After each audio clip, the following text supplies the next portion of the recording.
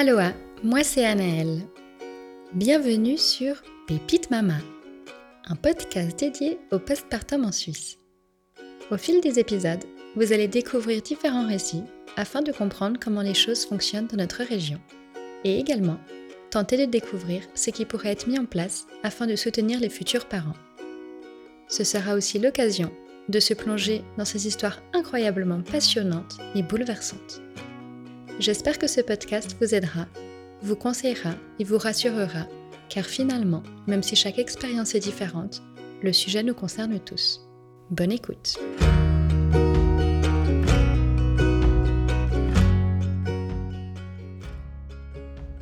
Cynthia est une sportive de haut niveau qui a toujours pratiqué le sport. J'étais curieuse de savoir comment elle avait vécu sa grossesse, son postpartum et où elle en était aujourd'hui. En effet, voir son corps changer qui crée la vie, accepter de réduire ses efforts lors de ses entraînements, voire même tout arrêter afin d'accueillir son enfant n'a pas dû être si facile. Mais cette incroyable maman a su s'adapter à chaque étape et revenir à son niveau, voire même encore plus forte qu'avant, et c'est ça la force de la maternité. Salut Cynthia! Hello, hello! Bienvenue sur Pépite Mama. Merci. Je te remercie de m'accueillir à CrossFit Overlake. Une première pour moi d'être ici, c'est très sympa. Donc je conseille à tous ceux qui veulent faire du CrossFit de tester cette box qui est à Crissier. Oui. Tu es avec moi aujourd'hui pour me raconter ton histoire. Avant ça, on fait une petite présentation comme d'habitude où tu me donnes ton prénom, ton lieu de travail, où tu habites et combien d'enfants tu as. Alors, donc, c'est Cynthia. Je travaille à Crissier, ici même, CrossFit Overlake, et j'habite Lausanne. Mm-hmm. Et j'ai un enfant, une petite fille. Quel âge a-t-elle ? Elle a 1 année et presque 1 mois. Ok, super, je te remercie. Donc, on va commencer avec le commencement. Donc, dans quelle situation tu es avec ton conjoint au moment où les choses deviennent un peu sérieuses ou qu'en est-il au moment où tout arrive ? Eh bien, écoute, ça faisait pas très longtemps que j'étais avec mon conjoint. La seule chose, c'est vrai que quand je l'ai rencontré, la première chose que je lui ai dit, c'est voilà, moi j'approche mes 35 ans. J'avais même 35 ans et je lui ai dit j'aimerais des enfants, donc juste que ce soit clair pour toi et puis si on est sur la même longueur d'onde, parce que sinon ça sert à rien qu'on continue ensemble. Donc heureusement il m'a dit oui tout à fait. Il n'est pas parti en courant. Non, il n'est pas parti en courant. Donc j'ai dit très bien. Voilà, sur ça on a continué, on a avancé un petit peu dans notre relation qui était vraiment toute nouvelle. Et comment vous vous êtes rencontrés ? Pas très romantique, via les réseaux sociaux, okay. Par Instagram, par comme il était coach, en fait, on partageait un petit peu le même travail, du coup, on a échangé, comme ça. Ouais. Et donc, du coup, il est partant en se disant, c'est aussi un objectif de vie pour lui de fonder une famille. Et donc, vous commencez, j'imagine, à vous fréquenter. Exactement. Et qu'est-ce qui se passe ? Est-ce qu'à un moment donné, un de vous deux se dit, mais en fait, on est trop bien ensemble, c'est la personne qu'il me faut. Comment ça se passe ? En fait, est arrivé le lockdown. Donc, on était... lui est venu vivre, en fait, chez moi pendant ce temps, vu que de toute façon, on travaillait pas les deux. Et puis voilà, les journées passaient. On avait chacun des petites choses à faire pour le job. Et puis, c'est vrai, ça se passait bien. Mais jamais on s'est dit, ah là là, ça va le faire. Et du coup, c'est fou, directement, presque vivre ensemble au début d'une relation, ça peut être c'est qui tout double, quoi. Oui, vraiment. Vraiment. Mais du coup, ça a bien marché. Après, comment on est venu, en fait, à... moi, je prenais la pilule et en fait, on discute ensemble. J'ai dit, écoute, je prends la pilule depuis longtemps. J'arrive au bout de ma tablette. Je sais pas, qu'est-ce que t'en penses? Puis lui, il me dit, ouais, écoute, en plus, moi, je sais pas trop si tout fonctionne bien. Donc, j'ai dit, du temps que moi, tout se mette en route et tout. J'avais vraiment peur, en fait, de me retrouver à 40 ans puis de part d'enfant. Du coup, j'ai dit, j'arrête la pilule là et puis on verra bien. Ouais. Sauf que c'est toujours quand tu te dis ça que voilà, sauf que en fait, pas du tout comme on te raconte, ou je sais pas, à mes connaissances en tout cas. C'est arrivé 2 mois plus tard. D'accord. Donc t'arrêtes ta pilule au bout de combien de temps de relation avec lui? 2 mois. 2 mois, voilà. Ouais. Et puis au bout de 2 mois, tu tombes enceinte. Bon, raconte-nous déjà comment tu sais que t'es enceinte, comment ça se passe là? Et ben en fait, on était à la maison, on s'est entraînés ensemble l'après-midi, et en remontant à la maison, j'étais pas bien, je me sentais bizarre, et puis je suis allée aux toilettes, et puis j'avais un test de grossesse dans mon tiroir, et je me suis dit, allez, vraiment sans m'imaginer du tout que je pouvais être enceinte. Donc, quand tu dis tu te sentais pas bien, un peu fatiguée comme ça, nauséeuse? Ouais, et puis au niveau des ovaires et tout ça, je sais pas, j'étais un peu dérangée en fait. Et du coup, je fais le test, je vois qu'apparaît une deuxième barre, je lis la notice. Oui, 3 fois. 3 fois. Et là, je me dis, j'étais dans les toilettes encore, et je me dis, lui, il était à la cuisine, et je sors, puis je lui dis, écoute, est-ce que tu peux me dire ce que tu lis là sur la notice? En plus, il est anglais, donc du coup, on avait trouvé la notice aussi version anglaise. Ouais. Et puis il me dit, ok, d'accord. Puis j'ai dit, puis maintenant là, tu vois 2 barres ou comment?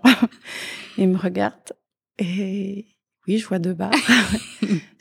Parce qu'en fait, la deuxième, t'es pas très visible, mais je lis sur la notice que ça peut arriver, etc. Ça arrive au début, ouais. Exact. Et du coup, la panique, il me prend par la main, on va à la pharmacie, on demande un deuxième, un autre test de grossesse pour essayer. Je crois que j'en ai fait 3 au total. Ah mais non. Ah ouais? De suite? Un le jour droit derrière. Ouais. Et après, j'ai attendu le lendemain matin pour faire le 3e. J'imagine. Et entre-temps, j'avais quand même appelé la gynéco pour prendre rendez-vous le lundi, parce que c'était un vendredi. D'accord. Du coup, voilà. Et toi, dans quel état d'esprit t'es là à ce moment-là? Quand tu comprends, j'imagine, le lendemain quand même qu'il est également positif, que t'es bien enceinte? Un peu prise de panique. Mais je sais pas, comme tu souris nerveusement, mais dans le fond, tu sais que c'est quelque chose que tu avais envie que ça arrive. Ouais. Donc quand même du bonheur, quoi. Oui. Ouais. Okay. Après aussi le fait que je lui ai dit, qu'est-ce que t'en penses, est-ce que c'est ok pour toi? Et du moment que c'était ok pour lui, c'était aussi beaucoup plus facile pour moi de... Ouais, c'était rassurant, quoi. Exactement. J'imagine bien que si tu vois qu'il est on board et puis qu'il se réjouit aussi de ça, c'est que c'est bien parti, quoi. Exact. Ouais. Exact. Et du coup, tu dis que t'appelles ta gynéco pour avoir un rendez-vous de suite, ou c'était pour programmer le rendez-vous dès cette semaine? Non, du coup, j'ai dit, elle m'a en fait venir pour faire une prise de sang pour avoir la confirmation. Ok. Donc je suis allée, puis après elle m'a rappelé dans la journée, je crois même dans la journée. C'est rapide, je crois. Ouais. Ok. Ouais. Donc là, ça y est, t'es bien enceinte. Exact. Et qu'est-ce qui se passe? J'imagine que forcément, t'as un peu de marge jusqu'au premier jusqu'à la première écho. Qu'est-ce qui se passe dans ces premières semaines? Comment tu te sens? Comment vous le vivez? Est-ce que vous le dites à des gens ou pas? Ouais, alors j'ai quand même commencé à le dire à mes amis proches, toutes proches, et puis ma famille. Et sinon, je me sentais pas bien. Ouais. J'étais très fatiguée. Je me souviens que j'essayais de m'entraîner, mais c'était à chaque fois à la loterie. Des fois, ça allait, des fois, ça allait pas. Donc, dès le début, en fait, tu as été un peu touchée par la fatigue rapidement, quoi. En fait, vraiment, au début, c'était plus de la grosse fatigue. Je me souviens, comme c'était le lockdown, j'allais faire mes courses, puis après, je faisais une sieste d'1 heure. Ouais. Donc, c'était pas plus mal d'un autre côté que j'ai pas le travail, parce que je suis pas sûre que j'aurais réussi à tenir le rythme que j'ai. Ouais. Pour rappel, Cynthia est coach sportif, elle gère le CrossFit, et donc forcément, c'est intense, c'est des horaires tôt le matin, tard le soir, des entraînements. Exactement. Faut tenir, quoi. Ouais. Okay. Et du coup, est-ce que au fond de toi, est-ce que t'as les nausées qui arrivent, ou est-ce que ces symptômes en fait du début se cantonnent à une grosse fatigue?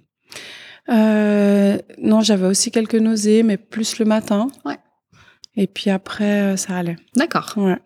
Et du coup, j'imagine qu'à un moment donné, vous avez votre premier rendez-vous. Est-ce que ton mec peut être présent, ou à cause du Covid, il peut pas? Alors écoute, pour le premier rendez-vous, j'étais avec lui. Il a pu venir avec moi. Okay. Mais c'est, je crois, une des seule fois où il était avec moi. Okay. Aussi parce que après avec le travail, les rendez-vous, ça correspondait pas forcément quand il était là. Ouais. Mais au moins celui-là, il a pu être présent, qui est quand même assez important, hein, parce que j'imagine, non, je le sais. Voilà, ça devient réel, quoi. Tu vois quelque chose, t'entends quelque chose. Exactement. Et c'est là que je pense que tu réalises vraiment ce qui se passe. Exactement. Et comment vous réagissez quand vous entendez ce petit cœur? Bon, en plus, la première fois, tu t'attends pas du tout à ça. Tu penses pas que c'est déjà aussi présent, en fait. Donc, du coup, tout est impressionnant. Ouais. Est-ce que tu te sens bien? Est-ce que tu es rassurée? Est-ce que t'es stressée par quelque chose ou pas vraiment? Oui, alors après toute la situation, c'est vrai que le Covid et tout ça, ça a été quand même pas mal de stress pendant toute ma grossesse. Aussi, avec le travail, je savais pas trop comment ça allait aller, les fermetures, les ouvertures.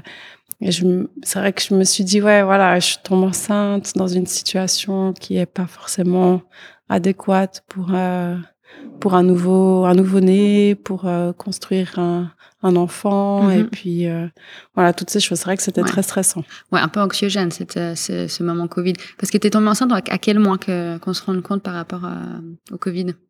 Donc, je me souviens que j'ai fermé ma salle le 13 mars. Ouais. Et je pense 3 semaines plus tard, à peu près, j'ai appris que j'étais enceinte. Donc pendant le gros stress aussi, où tout le monde a aussi peur de ce virus à ce moment-là, je pense qu'il faut qu'on se rappelle maintenant, le Covid, c'est devenu un peu du quotidien. Mais à cette époque-là, on en avait vraiment peur. Et puis tu sais, on disait, les femmes enceintes, est-ce qu'elles sont à risque? Ouais, donc forcément, c'était une situation pas facile. Donc j'imagine bien que ça ajoute un stress au fait qu'en plus t'es indépendante, que financièrement, t'as quand même dû fermer ta box, que c'est pas, il y a pas tout qui est facile en fait. Je pense qu'il y a beaucoup d'inconnus dans ton histoire à ce moment-là, quoi. Exact. Et puis même la grossesse, simplement ça déjà. Une grosse inconnue de base. Exact. Okay. Et comment se passe alors ces mois qui suivent? Comment tu te sens? Quelle dynamique vous trouvez? Quel rythme? Comment ça se passe? Alors écoute, après les 3 mois, physiquement j'étais mieux. Ça allait beaucoup mieux. Mais après j'ai vraiment été mal en fait dans ma tête. Et là, ça a été un enfer. Et est-ce que tu te rendais compte déjà à ce moment-là que tu te sentais pas bien psychiquement, j'ai envie de dire, ou est-ce que pas vraiment? Oui, je broyais beaucoup de noir, j'arrivais pas du tout à avoir du positif. J'essayais, je suis même allée voir quelqu'un, j'ai fait de l'hypnose. Et puis vraiment, c'était... Tout, en fait... paraissait négatif. Une situation tout à fait quelconque pouvait des fois me faire broyer du noir et tourner mal. Exact. Ouais. Et est-ce que tu te rendais compte à peu près qu'est-ce qui déclenchait ça, ou qu'est-ce qu'à la base avait déclenché ça, ou c'est impossible de réaliser? Mais écoute, on dit toujours les hormones. Alors, c'est le truc que je dis tout le temps maintenant. Je dis non, faut pas rigoler avec les hormones. Pas du tout.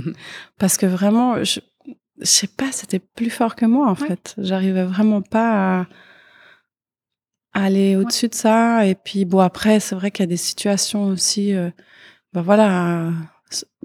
Covid aussi, mais des choses qu'on fait que ça faisait pas longtemps que j'étais avec mon conjoint. Donc, tout était nouveau. Et puis, beaucoup de situations. Tout me prenait à cœur, en fait. Ouais. Et qu'est-ce qu'il disait, Warren? Alors écoute, il a été chou. Parce que vraiment, il m'a vraiment ramassé à la petite cuillère.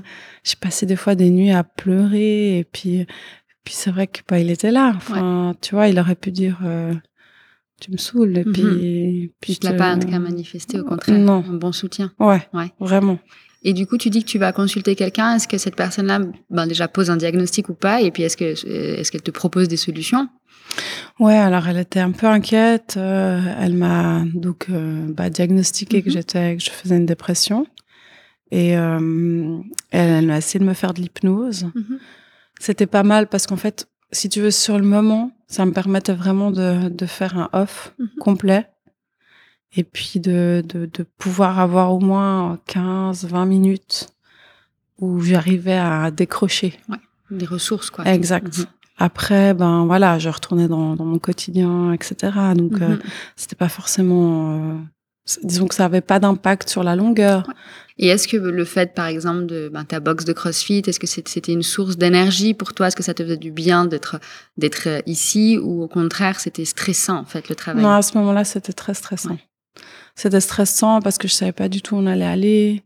En plus de ça, ben c'est vrai que après, ben j'allais avoir un petit bout de chou, donc tout était tellement inconnu, financièrement aussi. Enfin, et puis après, ben c'est un peu, tu sais, un peu le serpent qui se mord la queue, dans le sens que t'as pas d'argent, tu peux pas employer quelqu'un, enfin, et puis t'as en même temps besoin de quelqu'un parce que tu peux pas tout faire. Pour te soulager, ouais. Exact. Donc c'était beaucoup. En fait, voilà, la boxe m'a aussi amené pas mal de stress pendant ma grossesse. Ouais. J'ai fait beaucoup d'insomnie aussi. Je dormais pas, je ressassais tout. Bon, t'avais beaucoup d'inconnus qui étaient quand même des points très vitaux, hein, par rapport à toi. Qu'on remette aussi dans le contexte. C'était pas comme si t'étais chez un employeur. Bon, ben, tu travailles de la maison ou t'es à l'arrêt quelques mois, puis t'as ton salaire qui tombe chaque mois. Non. Exact. Là, on parle quand même d'un business qui te fait vivre, qui est arrêté, qui est très, très diminué pour autant. Et une grossesse à assumer. Avec un conjoint que tu connais pas depuis 6 ans non plus, tu vois, il y a quand même beaucoup de choses que tu découvres, ce qui est sympa aussi, mais qui ajoute du stress. Et comment ça se passe, ta grossesse en tant que telle? Est-ce que l'excitation de sentir les premiers coups, est-ce que ça te mettait du baume au cœur, le bébé grandir, tu disais le sexe du bébé, est-ce que c'est quelque chose que tu as voulu savoir vite? Comment ça se passe, ce point-là? Ouais, alors il est vrai que c'est vrai que j'étais dans cette situation, j'étais pas bien et j'avais vraiment envie d'une fille, en fait. Et donc j'ai pu savoir le sexe, mais tu sais que maintenant je me souviens plus à combien de semaines j'étais. Pour la plupart, c'est je crois 16 semaines par là. Voilà, je me semble par là. Et du coup, là, pour le coup, mon conjoint Warren était pas avec moi. Et du coup, j'avais demandé à la gynéco de me mettre dans une petite enveloppe le sexe, comme ça, on pouvait le savoir ensemble. Ah, ça, c'est chouette, ouais. Alors, raconte-nous comment vous faites, comment tu lui fais découvrir. Enfin, vous allez le découvrir ensemble, le sexe, mais comment vous faites ça? Alors écoute, j'ai demandé à ma meilleure amie si elle pouvait nous préparer, parce qu'en fait elle adore faire des gâteaux. Ok. Et du coup je lui ai dit tu pourrais pas nous faire un petit cupcake, et puis comme ça à l'intérieur on découvre le sexe. Donc elle le savait. Ouais, donc elle a eu la lourde tâche d'ouvrir l'enveloppe. Elle était hyper stressée parce qu'elle savait que j'étais mal et puis que je voulais une petite fille. Du coup elle m'a dit, j'étais tellement stressée jusqu'à ouvrir l'enveloppe. Puis après elle a dit, quand elle a pu ouvrir l'enveloppe, elle était soulagée. Et du coup, c'était cool. Elle nous a fait des cupcakes. Okay. Et puis, je suis montée donc en Suisse allemande retrouver mon copain. J'étais à son travail parce qu'il n'avait pas encore fini. Puis après, on est rentré à la maison. J'ai dit, viens, vite, on va rentrer à la maison. Puis, on va manger le cupcake. Du coup, on s'est assis les deux à table et puis on a filmé. C'était marrant. Trop mignon. Ouais. Et comment tu réagis? Qu'est-ce que ça te fait, là, de réaliser que c'est bien une fille? Je crois que j'étais soulagée, en fait. Ouais. Et Warren, lui aussi, était content d'avoir une il était content. Okay. Ouais, il était content. Bon, alors, belle étape, quoi. Ouais. Et comment ça se passe, du coup, le reste de ta grossesse? Un point aussi que je me pose, c'est, il faut savoir que tu es quand même une grande sportive. Ouais. Que tu as depuis toute petite, hein, t'as pratiqué du sport. Et là, le fait d'être enceinte et puis de devoir drastiquement diminuer le sport, est-ce que ton corps n'était pas aussi un peu en manque? Alors écoute, c'est possible. J'ai quand même, j'ai essayé le plus longtemps possible de rester active. Donc j'ai bougé, ça me faisait du bien. Ouais. T'es un peu frustrée, mais c'est vrai que c'est une frustration qui, au final, tu sais pourquoi tu l'as. Après, c'est toujours difficile parce que tu vois les autres et puis toi t'es là, faut que j'aille doucement. Ouais, c'est pas facile de devoir diminuer tes capacités parce que forcément t'avais un niveau et tu dois d'un coup te dire là je dois pas forcer, là en fait je dois vraiment forcer aussi à faire moins que ce que je pourrais. Exact ça. Et puis peut-être aussi ma crainte quand c'est vrai que je suis tombée enceinte, parce que on voit toujours tellement de choses chez les autres, et puis c'était beaucoup l'image de mon corps. Alors voilà, tu vois l'image de ton corps changer. Et ça, c'était facile pour toi d'accepter, ou c'était difficile de voir ton corps changer? Alors, j'ai trouvé difficile au début, parce qu'en fait, au début, ça semble un peu comme t'as pris du poids. Ouais. D'ailleurs, c'est drôle parce que au tout début que j'étais enceinte, je faisais des vidéos pour mes membres, en fait, pour des séances de sport, en fait. Et je crois que les premières, quand il y a un doute, c'est des filles. Ouais. Et c'est parce qu'en fait, j'ai pris de la poitrine. Ouais. Et ça a été vraiment le premier truc. Elles ont dit, mais qu'est-ce qu'elle a fait? C'est ça, Cynthia? Du coup, c'était le premier truc. Et je sais, en fait, j'en ai pas parlé tout de suite à mes membres, parce que c'est vrai que j'avais peur.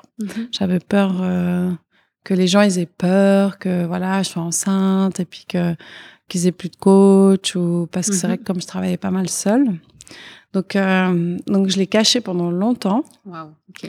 Et je me souviens que je mettais tout le temps des trucs un peu larges, et puis ce qui était difficile pour moi, c'était le moment où tu sais, t'as l'impression d'avoir juste pris du poids. Ouais. Et cette période-là, je l'ai trouvée difficile. Ouais. Et j'imagine que quand vraiment ton ventre il commence à bien s'arrondir, là voilà, alors là, c'est une autre approche. Exact. Et puis là, tu commences à vraiment t'habiller en conséquence, avec des choses serrées qu'on voit bien que c'est bien un ventre de femme enceinte, et puis pas parce que t'as mangé trop de gâteaux. Donc t'as réussi aussi à accepter ce changement de corps, d'un corps très très très très musclé. Qui était toujours musclé, qu'on se le dise. Je pense que jusqu'à la fin de ta grossesse, t'étais bien plus musclé que la plupart. Mais forcément, différent, quoi. T'as quand même pris du poids, t'as quand même, tu perds tes jolis abdos, qui vont être retrouvés, mais qui sont un petit peu cachés pour l'instant. Ouais. Et c'est pas toujours facile. Non, c'est vrai que c'était pas facile, mais à la période suivante, voilà, c'est comme ça. Tu dis, après, il y a d'autres choses qui attire ton esprit, et puis tu te dis voilà, ça va être pour avoir un petit bébé, et puis au final j'ai trouvé après un peu moins embêtant, après plus sur la fin, où là je me sentais lourde, en fait. Lourde, encombrée. Et comment se déroule la grossesse? Est-ce que tout se passe bien? Est-ce que il y a des inquiétudes vis-à-vis de toi, du bébé, ou pas? Ouais, alors il y a eu j'ai eu un petit à 30 semaines, en fait. Je m'étais entraînée le matin, puis je suis partie après voir mon copain pour le week-end en Suisse allemande. Puis arrivée en Suisse allemande, j'étais pas bien. J'ai eu une perte de liquide, et puis du coup, un petit peu inquiète. On a été à l'hôpital, et puis finalement ils m'ont gardée presque une semaine. Ok. En Suisse allemande. Ouais. Waouh.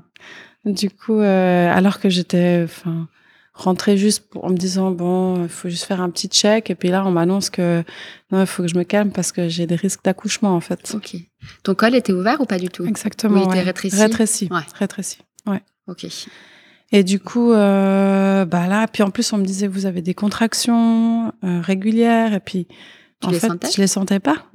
Alors après, j'étais, tout le temps en train de checker le monitoring là pour comprendre qu'est-ce que c'était mes contractions, en fait, parce que je comprenais pas. Ouais. Et voilà, puis du coup, ils ont attendu, en fait, que mes contractions diminuent. D'accord. Et à partir de ce moment-là, j'ai dû complètement arrêter le sport, et j'ai été arrêtée au travail, parce qu'en fait, jusque-là, je travaillais normal. Ouais. Et l'idée, c'était que tu rentres chez toi et que tu restes allongée, ou c'était juste de pas travailler? Non, c'était juste calmer le rythme, en fait. D'accord. Ouais, il m'avait pas dit d'être alitée, mais voilà, clairement, je devais lever le pied, quoi. Ok. Et t'as réussi? Oui. Alors, j'ai pas vraiment eu le choix, parce que là, on m'a dit, Cynthia, 30 semaines, c'est un peu tôt quand même. Ouais. Et du coup, comment se passe cette fin de grossesse? Est-ce que tu as des idées de plan d'accouchement, d'endroits? Comment tu ressens les choses? Non, alors, c'est vrai, pas du tout, en fait. D'ailleurs, je sais pas, parce que honnêtement, j'ai lu aucun livre. Enfin, voilà, tu sais, je suis vraiment allée, je veux juste garder mes sensations, et puis apprendre de ce que je vis, en fait. Ok. Et du coup, c'est vrai que tout le monde me parlait de ce plan d'accouchement. Je dis, moi, je veux juste que tout se passe bien. Et puis voilà, en fait. Tu as fait des cours de préparation quand même ou... J'ai fait des cours de préparation à l'accouchement avec une sage-femme. Ok. Et donc, comment se passent les dernières semaines? Est-ce que ton mec est un peu vers toi ou est-ce qu'il est beaucoup en Suisse allemande? Non, toujours à travailler. En fait, pour lui, l'idée, c'était vraiment d'essayer d'attendre que j'accouche pour pouvoir prendre quelques jours, en fait, une fois que le bébé serait là. Ok. Et donc, comment se passent les dernières semaines, les derniers jours de grossesse? Alors, écoute, comme j'avais dû complètement arrêter l'activité physique, je faisais un petit peu d'aquagym et puis de natation. Donc, j'avais une petite routine où j'essayais de faire tous les 2 jours un petit quelque chose parce que ça me faisait du bien. Oui.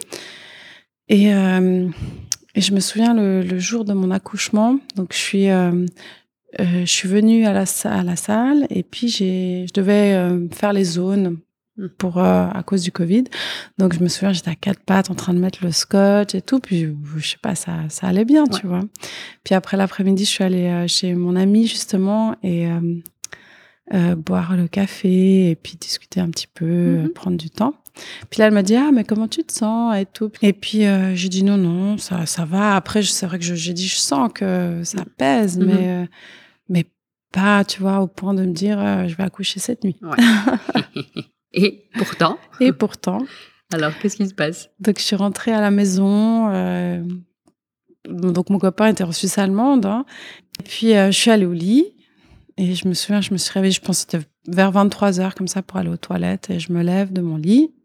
Et là, je dis, tiens, c'est bizarre. Je me suis fait pipi dessus. Je vais aux toilettes, jusqu'aux toilettes, mais j'avais pris mon téléphone avec. Je me pose sur les toilettes. Et là, j'écris un message à mon copain. Je lui dis, t'es réveillée?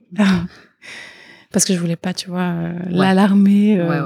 Et il me dit, oui, pourquoi? Et j'ai dit, ce serait bien que tu restes réveillée. Et il me dit, pourquoi? Et je dis, écoute, je sais pas, je suis bizarre. Et je fais un aller-retour dans mon appart. Je reviens aux toilettes parce que ça coulait. Ça coule. C'était pas un pipi, en vrai. C'était pas un pipi. Et je dis, écoute, je pense qu'il faut que tu viennes. Ouais. Il était à combien de temps? C'était combien de... 2 heures. 2 heures de route, ouais. Et puis, du coup, en fait, ma maman qui habite dans le même immeuble que moi, puis je suis pareil, je lui dis, est-ce que t'es réveillée? Et puis, elle me dit, oui, pourquoi? Puis ma maman a un peu paniqué, tu vois. Et je dis, écoute, je pense qu'il va falloir que tu m'amènes à l'hôpital. Puis, donc, je suis arrivée. Et est-ce qu'à ce moment-là, tu bad trip total que ton mec soit pas avec toi ou t'es pas du tout consciente, en fait? Non, ça va, je suis pas trop, tu sais, j'essaie vraiment de... peut-être aussi le fait qu'on ait toujours eu cette distance dès le début, ça m'a appris un petit peu à essayer d'essayer de pas peut-être paniquer à l'intérieur, mais pas commencer, tu vois, à partir un peu dans tous les sens, comme ça pourrait arriver. Et bon, du coup, j'imagine qu'il te confirme que tu avais bien perdu les os. Exact. Est-ce que là, tu as des contractions? Pas du tout. Pas encore, beaucoup. Et je me souviens que la sage-femme, elle commence à me faire tout son blabla en me disant que si dans 12 heures, j'ai pas accouché, ils provoqueront et tout. Puis j'avais envie de lui dire, mais je vais pas attendre 12 heures avant d'accoucher, là. C'est sûr que non. Je sais pas, tu sais, là, je commence à avoir des contractions. Okay. Mais bon, tu vois, des contractions, c'est ton premier enfant, t'as aucune idée de... Je sais juste que oui, ça faisait un peu plus mal que d'habitude, tu vois. Et non, en effet, mes contractions, elles sont comme ça à devenir de plus en plus douloureuses, de plus en plus rapprochées. Et Warren n'est toujours pas arrivé. Okay. Et en plus, tu sais, période Covid, du coup, en fait, il est arrivé et j'étais encore en haut. J'étais pas encore en salle d'accouchement. Et en fait, il a pas pu venir. Il a dû aller à la maison, donc il est arrivé, j'étais pas encore en salle d'accouchement. D'accord, parce qu'il pouvait juste venir pour l'accouchement à ce moment-là. Okay. Exactement. Donc tout le pré-travail, tu le faisais seule? J'étais toute seule. Il y avait une sage-femme quand même qui était un peu vers toi? En fait, le truc, c'est qu'elles étaient méga débordées. Oh là là.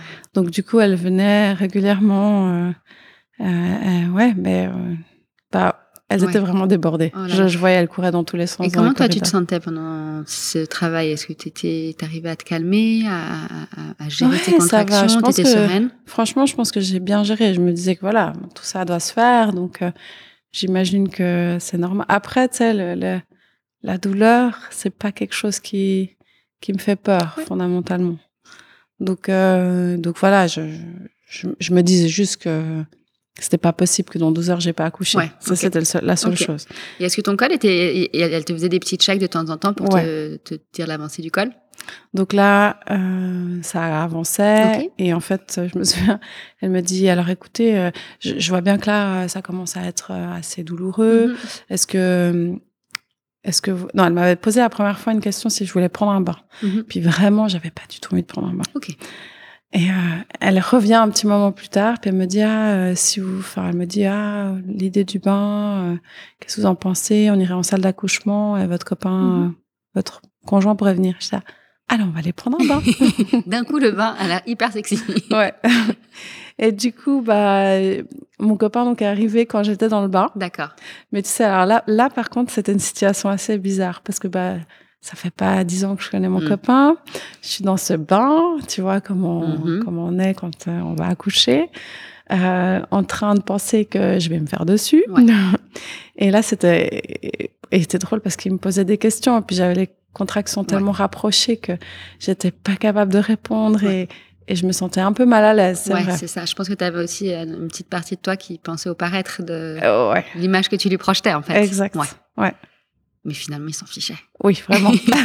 Non, là, il avait un peu peur quand même parce qu'il me disait, vraiment, je te voyais vraiment mal. Ouais. Je t'ai dit, c'était vraiment le soir, un peu le stress. Donc, la sage-femme me dit, bon, alors maintenant, on va sortir du bain et puis on va aller se mettre en salle d'accouchement. Ouais. Et elle devait nettoyer la salle d'accouchement. D'accord. Donc, elle nettoie la salle d'accouchement. J'arrive, elle me pose sur la table. Ouais.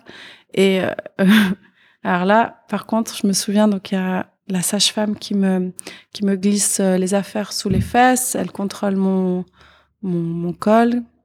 Et là, elle me dit, ça va, vous voulez une péridurale? Elle recontrôle mon col, elle dit, on va pas avoir le temps. Pas de péridurale. Pas de péridurale. Et là, elle était là, en fait. Ok. En fait, elle sortait quand même. Donc, t'étais dans quelle position? T'étais couchée, avec les jambes en l'air? Ouais. Exact. Ok.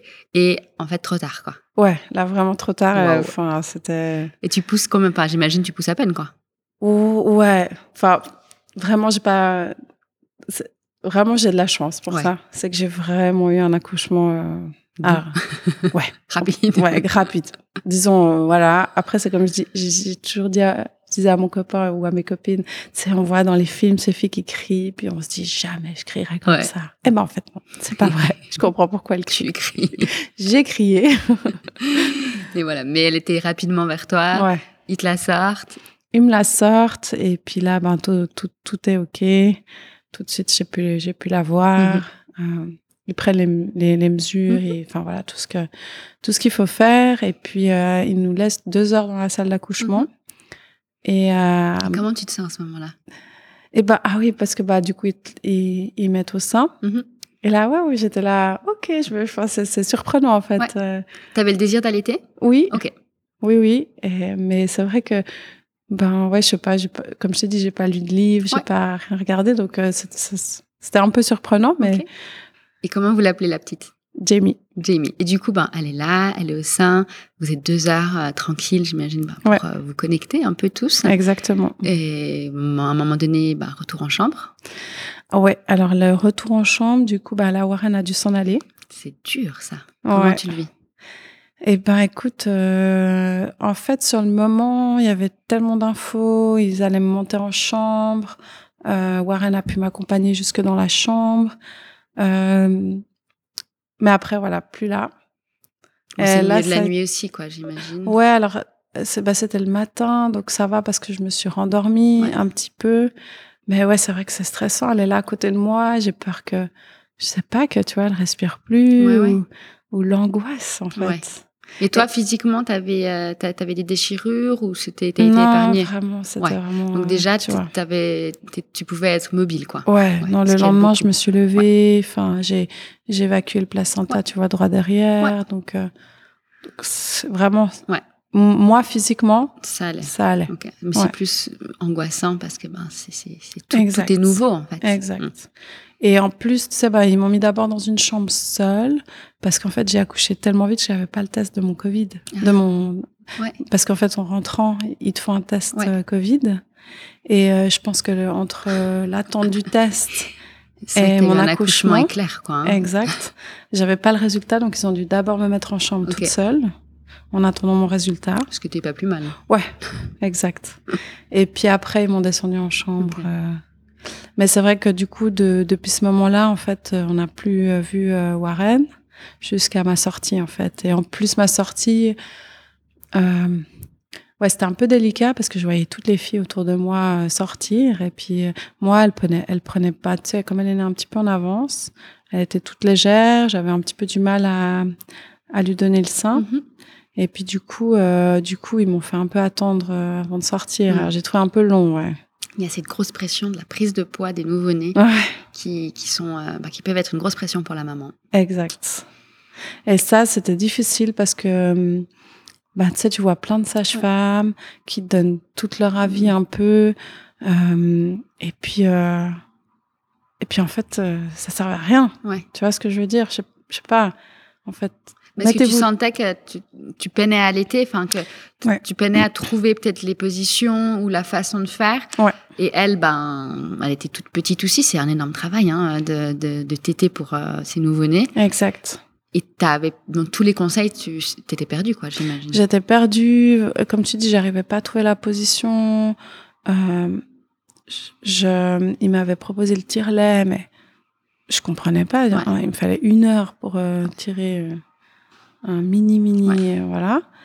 Donc, vraiment beaucoup de peine à tirer mon lait, beaucoup de peine à ce qu'elle allaite. Pas de montée de lait à l'hôpital, j'imagine? Si. Pourtant, j'avais. Okay. Exactement, pourtant, aucun problème, j'avais. Ok. Après, tu sais, vraiment, on m'a donné plein d'avis différents. Jusqu'à un moment donné, en fait, j'ai fini en pleurs. Et j'ai dit, stop, là, je peux plus. Enfin, j'entends 1000 trucs différents. J'ai juste besoin d'un vrai conseil et quelqu'un peut-être aussi, tu sais, est-ce qu'ils donnent des conseils puis après elles s'en vont parce qu'elles ont d'autres trucs à faire. Je comprends.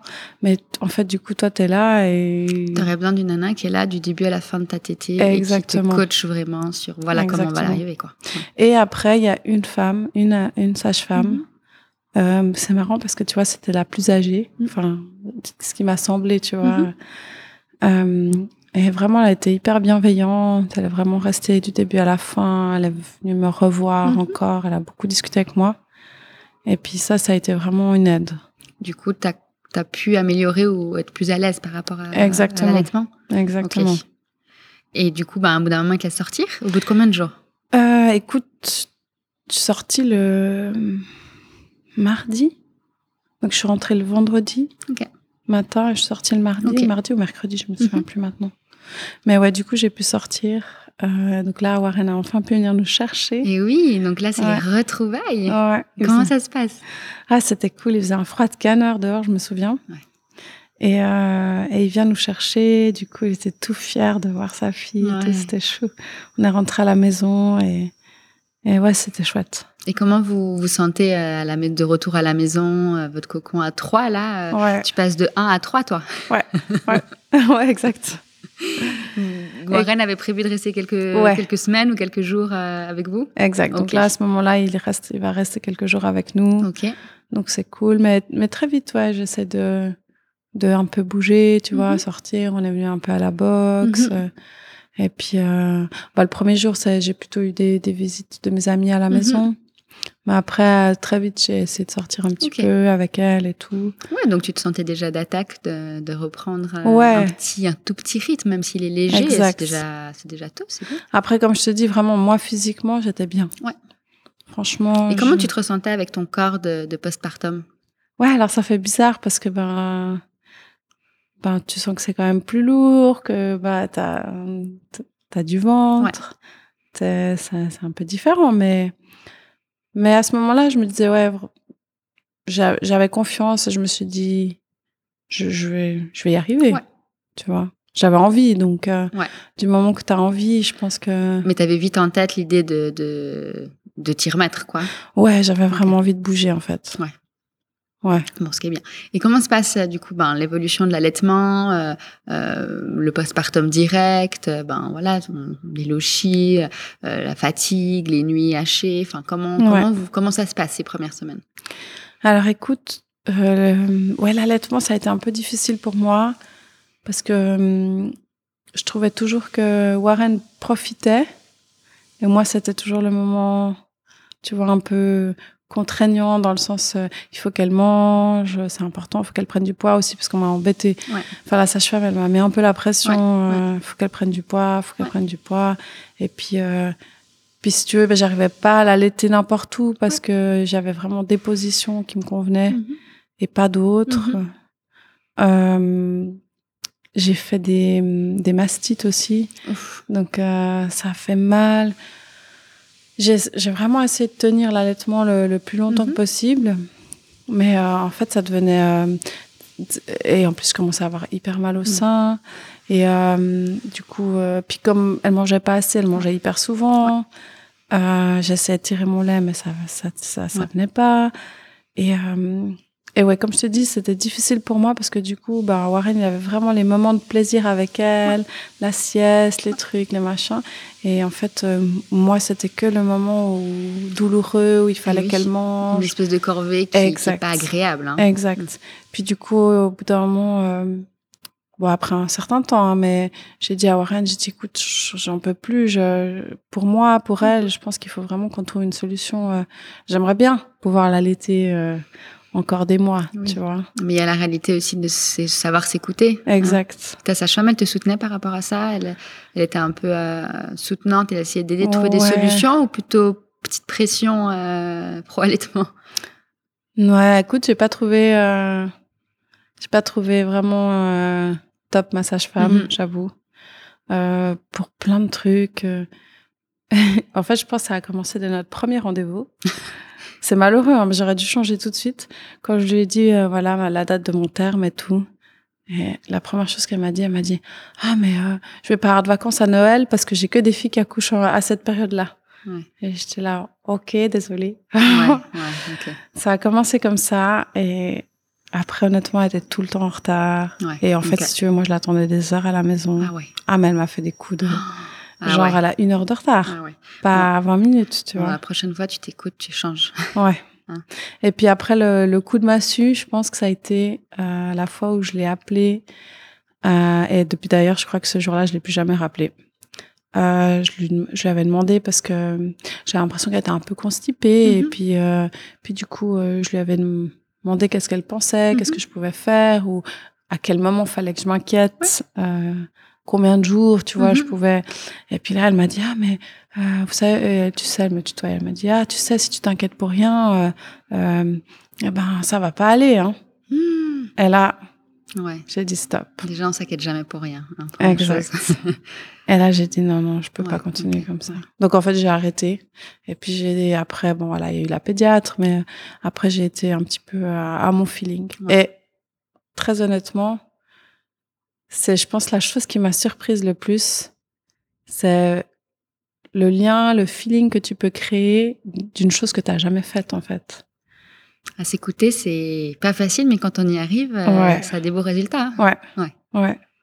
Et en fait, c'est là où tu te dis, ok, enfin, tu sais pas si tu pourras être une bonne mère, ou tu te poses toutes ces questions à te dire, est-ce que je vais bien faire, est-ce que je vais savoir quoi faire. Et au final, je crois que ça s'apprend naturellement.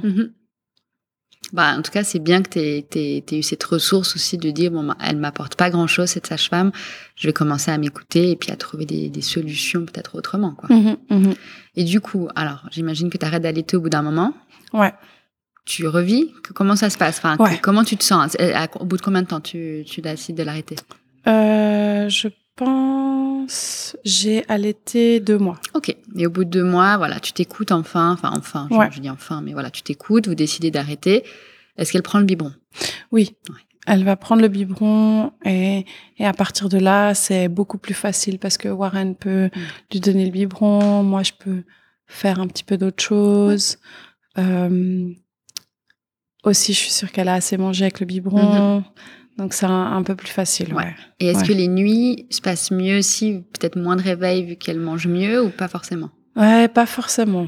Pas forcément. Pour les nuits, alors on n'y est pas encore. Okay. J'ai eu une période où ça allait tout bien. Puis là, c'est vraiment, ça dépend. Même encore maintenant. Ok. Ouais. Ça, c'est les les joies de la maternité, c'est qu'on ne sait jamais sur quoi on va tomber Ouais. niveau sommeil. Exactement, ouais. Et puis, je rigole toujours parce que, tu sais, tu la mets au lit, tu te dis, OK, bon, là, elle dort, je peux aller me préparer à manger. Et là, tout d'un coup, c'est mort. Ouais. Du coup, vraiment, tu peux jamais prévoir quelque chose. OK. Mais tu t'en souffres pas trop, du moins. Non, ça va. T'es une petite dormeuse de base, une grosse dormeuse? Je suis une petite dormeuse. Ouais, okay. Puis après, c'est vrai que j'aime pas aller au lit tard. Donc, c'est vrai que le soir, elle dort bien la première partie de la nuit. Ouais. Elle a toujours bien dormi la première partie de la nuit. Donc, c'est vrai que ça m'arrive d'aller au lit des fois à 21h. Puis voilà, tu vois. Tu fais ton quota d'heures de début de nuit? Ouais, exactement. OK. Exactement. Et à quel moment tu avais prévu de reprendre le travail? Alors, du coup, j'avais 13 semaines de congé mat, parce qu'on avait réussi à arranger ça. Mais autant dire que le lendemain de mon accouchement, j'étais déjà sur mon ordinateur en train de faire ma programmation. Okay. Et comme on a dû aller dehors après, fermeture de la salle dehors, j'ouvrais 7 jours sur 7 parce que comme en fait dehors j'avais 4 postes, et bien pour que tout le monde puisse avoir en fait son créneau, j'avais ouvert 7 jours sur 7 et j'ai commencé très rapidement, début janvier je crois, à faire tous les dimanches. Ok. Donc là, tous les dimanches déjà, j'ai recommencé à travailler. Ouais. Et c'est que tu te sentais bien, t'étais heureuse de reprendre ou ouais, ça me faisait du bien. Ça me faisait du bien. Non, c'était chouette. Les gens étaient contents de me revoir. Ok. C'était chouette. Et à quel moment t'as décidé, toi, de reprendre une activité physique? Assez vite. Ok. 1 mois après, je reprenais gentiment un petit peu le sport. Après, j'ai fait toute la rééducation du périnée. Donc, bien sûr qu'il y a des choses que j'ai pas mis tout de suite en place. Mais 1 mois plus tard, j'ai recommencé tranquillement un petit peu juste avant Noël. À t'y remettre un peu, à réhabituer ton corps. Exact. Et ça te faisait du bien? Et ça faisait du bien. Ouais, vraiment. Tu sentais que gentiment, petit à petit, tu retrouvais ces sensations? Exactement, ouais. Ok. Et du coup, Warren, à quel moment il repart en Suisse allemande? Assez rapidement? Il avait pu prolonger avec les vacances de Noël, donc début janvier. Ok. Et du coup, est-ce que vous aviez un plan avec Warren ou toi, vous aviez un plan de se dire comment on voit la suite ou comment vous la voyez aujourd'hui? Je sais pas. J'imagine que en janvier, c'était tout nouveau, fallait trouver un équilibre. Est-ce que vous le trouvez, cet équilibre? Oui, écoute, je crois que on y arrive gentiment. Après, avec des choses qui ont marché, des choses qui ont moins bien marché, mais on avait vraiment l'envie. Et on a toujours l'envie, c'est de faire ça ensemble, tu vois. Enfin, il n'y en a pas un qui est plus détaché à se dire « Oh, je vais continuer à faire mes activités » ou puis peu importe. Je pense qu'on arrive chacun à trouver un équilibre en se disant « Voilà, si tu veux faire ton petit quelque chose, tu fais ton petit quelque chose, puis c'est moi qui m'en occupe. » Non, je pense que... L'équilibre, il est trouvé, quoi. Il est trouvé, ouais. Puis c'est vrai qu'on est assez dans la même optique où on a envie de faire des choses en famille. Ouais, tu vois. Sympa, ouais. Et c'est vrai que d'ailleurs, on a encore jamais laissé une nuit Jamie à quelqu'un. Donc ça lui est arrivé juste pour un restaurant. Ouais. Mais et puis en fait, on s'est fait un week-end pour son anniversaire, mais on l'a fait ensemble avec Jamie. C'est vraiment pour ça, c'est vrai que c'est un truc qu'on a les deux en commun. Ça vous rapproche, quoi. Ouais. Vraiment. Je pense que il y a aussi pas mal de jours dans la semaine où vous n'êtes pas ensemble et c'est précieux de pouvoir créer des souvenirs en famille, quoi. Exact. Vous en avez tous les 3 besoin, je pense. Oui, exactement, ouais. Et toi, niveau activité sportive, donc, comment tu te sens aujourd'hui? Est-ce que tu as retrouvé ton niveau? À quel moment tu t'es ressenti en power, quoi, de dire là c'est bon, quoi, le postpartum il est over, j'ai repris vraiment mon activité, quoi. Ouais, alors écoute, ce que j'ai fait en fait, c'est d'abord je m'étais inscrite à une compétition de CrossFit en me disant voilà, ça ce sera un peu ma target pour me remettre en forme et puis ça va me motiver, etc., etc. Et puis elle avait lieu quand, cette compétition? Elle aurait dû avoir lieu en mois de mai. Okay. Puis après elle a été annulée à cause du Covid. Okay. Mais finalement j'en ai fait une autre entre-temps, juste un peu avant je crois, ou juste après. Bref. Et du coup, je me suis dit, ouais, j'ai vraiment besoin d'un peu de motivation, tu vois, pour me dire, je vais être en forme, je veux retrouver mon corps, ma ligne, mon fitness. Et du coup, bah voilà, je me suis remise, c'est vrai, assez vite en marche, en étant consciente des choses qui changeaient un petit peu, surtout au début, avec tout ce qui est au niveau du périnée, des impacts. T'as vu une différence ou tu la vois encore aujourd'hui, peut-être sur des points de ton corps qui sont complètement différents ou des sensations d'avant-grossesse? Ouais, alors pour tout ce qui est au niveau du périnée, tout ce qui est corde à sauter, j'ai eu... En plus, moi, j'adore la corde à sauter. Ok. Tout de suite, j'ai bien senti que c'était différent. Ouais. Et encore maintenant, si j'ai beaucoup de corde à sauter à faire dans un entraînement ou que je suis un peu fatiguée, je sens une différence. Ouais. Ouais. Et ça, avec ton œil de professionnel, est-ce que c'est dû vraiment à quelque chose qui est naturel, hein, que voilà, t'as porté la vie, et ma foi, même si t'as un périnée peut-être solide, ça fait partie aussi des choses. Ou est-ce que c'est parce que peut-être que le périnée n'est pas encore complètement remis? Parce qu'on entend souvent, je pose la question parce qu'on entend souvent ces femmes qui ont eu des enfants et puis qui toute leur vie, il y a des choses qui sont un peu plus difficiles, quoi, corde à sauter, des sauts. Je pense quand même que, tu peux limiter la casse, mais il y a quand même quelque chose qui est passé. Et puis, je pense quand même que, même si je regarde des grandes athlètes de CrossFit, elles ont quand même toutes eu quand même un petit peu des petits soucis. Ça peut arriver. Enfin, je veux dire, je pense pas que c'est parce que pas tout est remis. Ouais. C'est le corps qui est différent. Après, ouais, je pense que c'est quand même c'est quand même pas rien, j'imagine. Enfin, je le sais, je le sens et je l'ai vécu, donc. Mais t'as su t'adapter, quoi. T'as su aussi écouter, te dire, voilà, accepter, en fait. C'est aussi tout simplement qu'il y a des choses qui sont différentes et ça n'empêche pas que tu retrouves un bon niveau. Exactement. Ouais, exactement.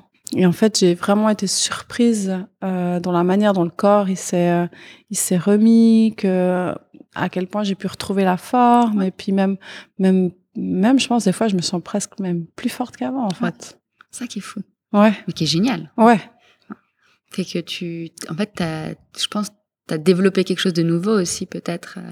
Ouais, je pense vraiment, ça, c'est une force peut-être différente. Je sais pas comment expliquer, mais c'est vrai que du coup, c'est ce que je dis, en fait. Si t'as vraiment envie, tu peux. Ouais. Et avec, bien sûr, un rythme différent. Et puis, mais peut-être tu le fais du coup mieux parce que ton temps, il est plus concis et puis que tu prends pas le temps de, je sais pas, discuter avec tout le monde. Et puis voilà, puis c'est comme efficace, ça. Quoi. Exact. C'est peut-être ça, ouais. Je crois que c'est la définition du mot maman. Ouais. Efficacité.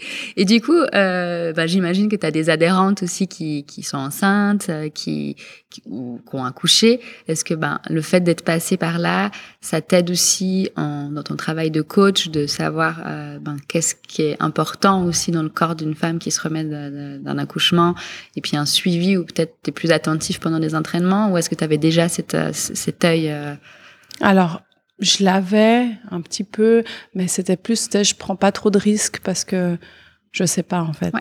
Mais je pense que maintenant, ça a vraiment rajouté une plus-value à mon coaching, dans le sens que vraiment, je peux comprendre, je peux entendre, je peux...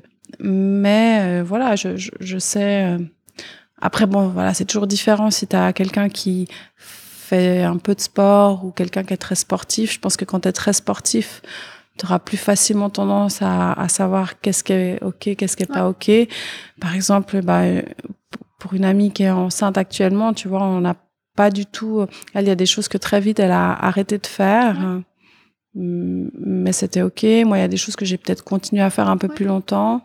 C'est vraiment, je pense, vraiment... Elle sait s'écouter, quoi. Voilà, c'est... Après, je pense que quand tu connais bien ton corps, c'est aussi plus facile.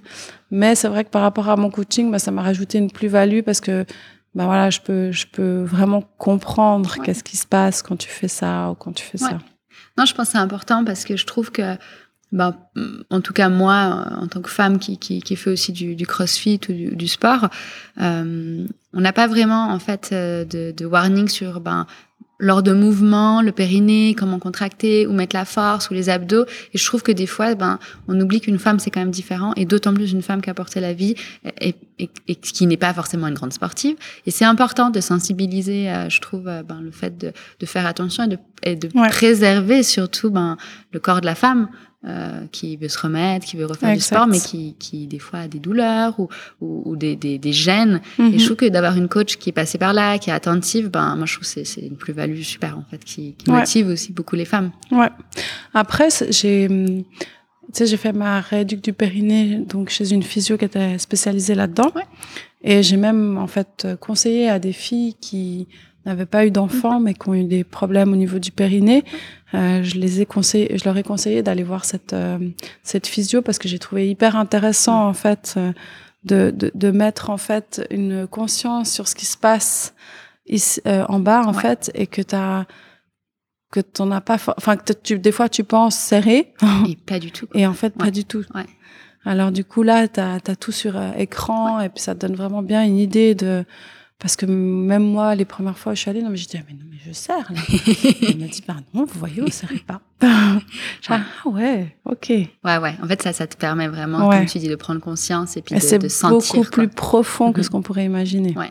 Bon, mais c'est bien, je trouve ça super. En tout cas, c'est rafraîchissant aussi d'avoir ça aussi dans le sport d'aujourd'hui. C'est important. Et puis, c'est pas tabou, en fait, surtout. C'est ça qui est important. Et du coup, comment tu te sens aujourd'hui, avec la petite qui a 1 an, toi qui as 1 an de recul aussi sur ta maternité, comment tu te sens? Eh ben, je suis trop heureuse. Tu sais, je dis à mon copain que j'aurais jamais pensé, en fait, aimer autant, ce rôle de maman que ça. Ouais. Même je lui avais dit non, j'en veux qu'une, je vais jamais jouer un deuxième. Et puis au final maintenant, j'aimerais bien avoir un deuxième. Mais ouais, je trouve que je sais pas, ce feeling que tu peux créer, et ça, en fait, pour moi, ça a vraiment été un déclic dans le sens que j'ai vraiment pu trouver un sens à ma vie, en fait, où je me dis ok, maintenant je sais pourquoi je suis là et pour m'occuper de ma petite et vraiment, je trouve que tout a beaucoup plus d'importance, en fait. Mais c'est super. Enfin, moi, je trouve ça génial d'entendre ça, que, que t'as envie de remettre le couvert, que t'es épanouie aussi dans ta maternité. Ouais. Et que t'aimes ça, quoi. Ouais. C'est génial. Et tu sais qu'on aime bien finir nos épisodes avec des conseils qu'on donne aux futurs parents ou à des parents, sur ce qu'on a vécu ou ce qu'on aurait voulu recevoir comme conseil à ce moment-là. Est-ce que t'as des petites choses que t'aurais, en fait, voulu partager? Vraiment, je pense que chaque grossesse est vraiment hyper différente, que je pense qu'il faut savoir se faire confiance. Peut-être aussi bien choisir sa sage-femme. S'il y a vraiment tout de suite quelque chose qui va pas, peut-être tout de suite, parce qu'en fait c'est elle qui va nous suivre pendant un certain temps. Et je pense vraiment se faire confiance et puis simplement, si on a envie, je pense que c'est vraiment, c'est pas facile, mais au niveau du corps et tout ça, en tout cas, en tant que sportive, pas penser que voilà, c'est normal que on ait porté la vie, alors on soit pas en forme physique, et puis que ou alors se dire oui, j'ai des enfants et j'arrive pas. Après chaque situation familiale est différente, mais je pense que avec l'envie, on arrive quand même à essayer de trouver un moyen, quel qu'il soit, pour se remettre en forme. Et puis aussi parce que je trouve que c'est hyper important, en tout cas pour moi, de pouvoir donner une bonne image à ma fille. Pas besoin d'être une championne de je sais pas quoi, mais juste pouvoir l'accompagner dans sa vie et puis me sentir prête à affronter ça correctement, en fait. Et pour moi, ça, c'est hyper important. Mais je pense que tu as raison. Je pense que c'est important de s'écouter. Et si on a cette envie de vouloir se remettre en forme, de retrouver son corps et puis ou d'en créer un nouveau, peu importe, de se donner l'opportunité de le faire et puis de s'accompagner des bonnes personnes et d'avoir des oreilles attentives pour ça. Ouais. et on y arrive toujours. Oui. En tout cas, je te remercie, Cynthia, de m'avoir reçue, Merci à toi. d'avoir livré ton histoire. J'espère que vous allez trouver un nouveau rythme avec Warren qui va probablement, d'ici quelques mois, vous rejoindre. Exact. Et qui sait, peut-être agrandir la famille à un moment donné. En tout cas, c'est tout ce qu'on vous souhaite. C'est gentil. Merci beaucoup. Mais de rien. Je vous remercie pour votre écoute et n'hésitez pas à faire circuler les épisodes sur les réseaux et à vous abonner à ma chaîne afin de faire grandir la communauté.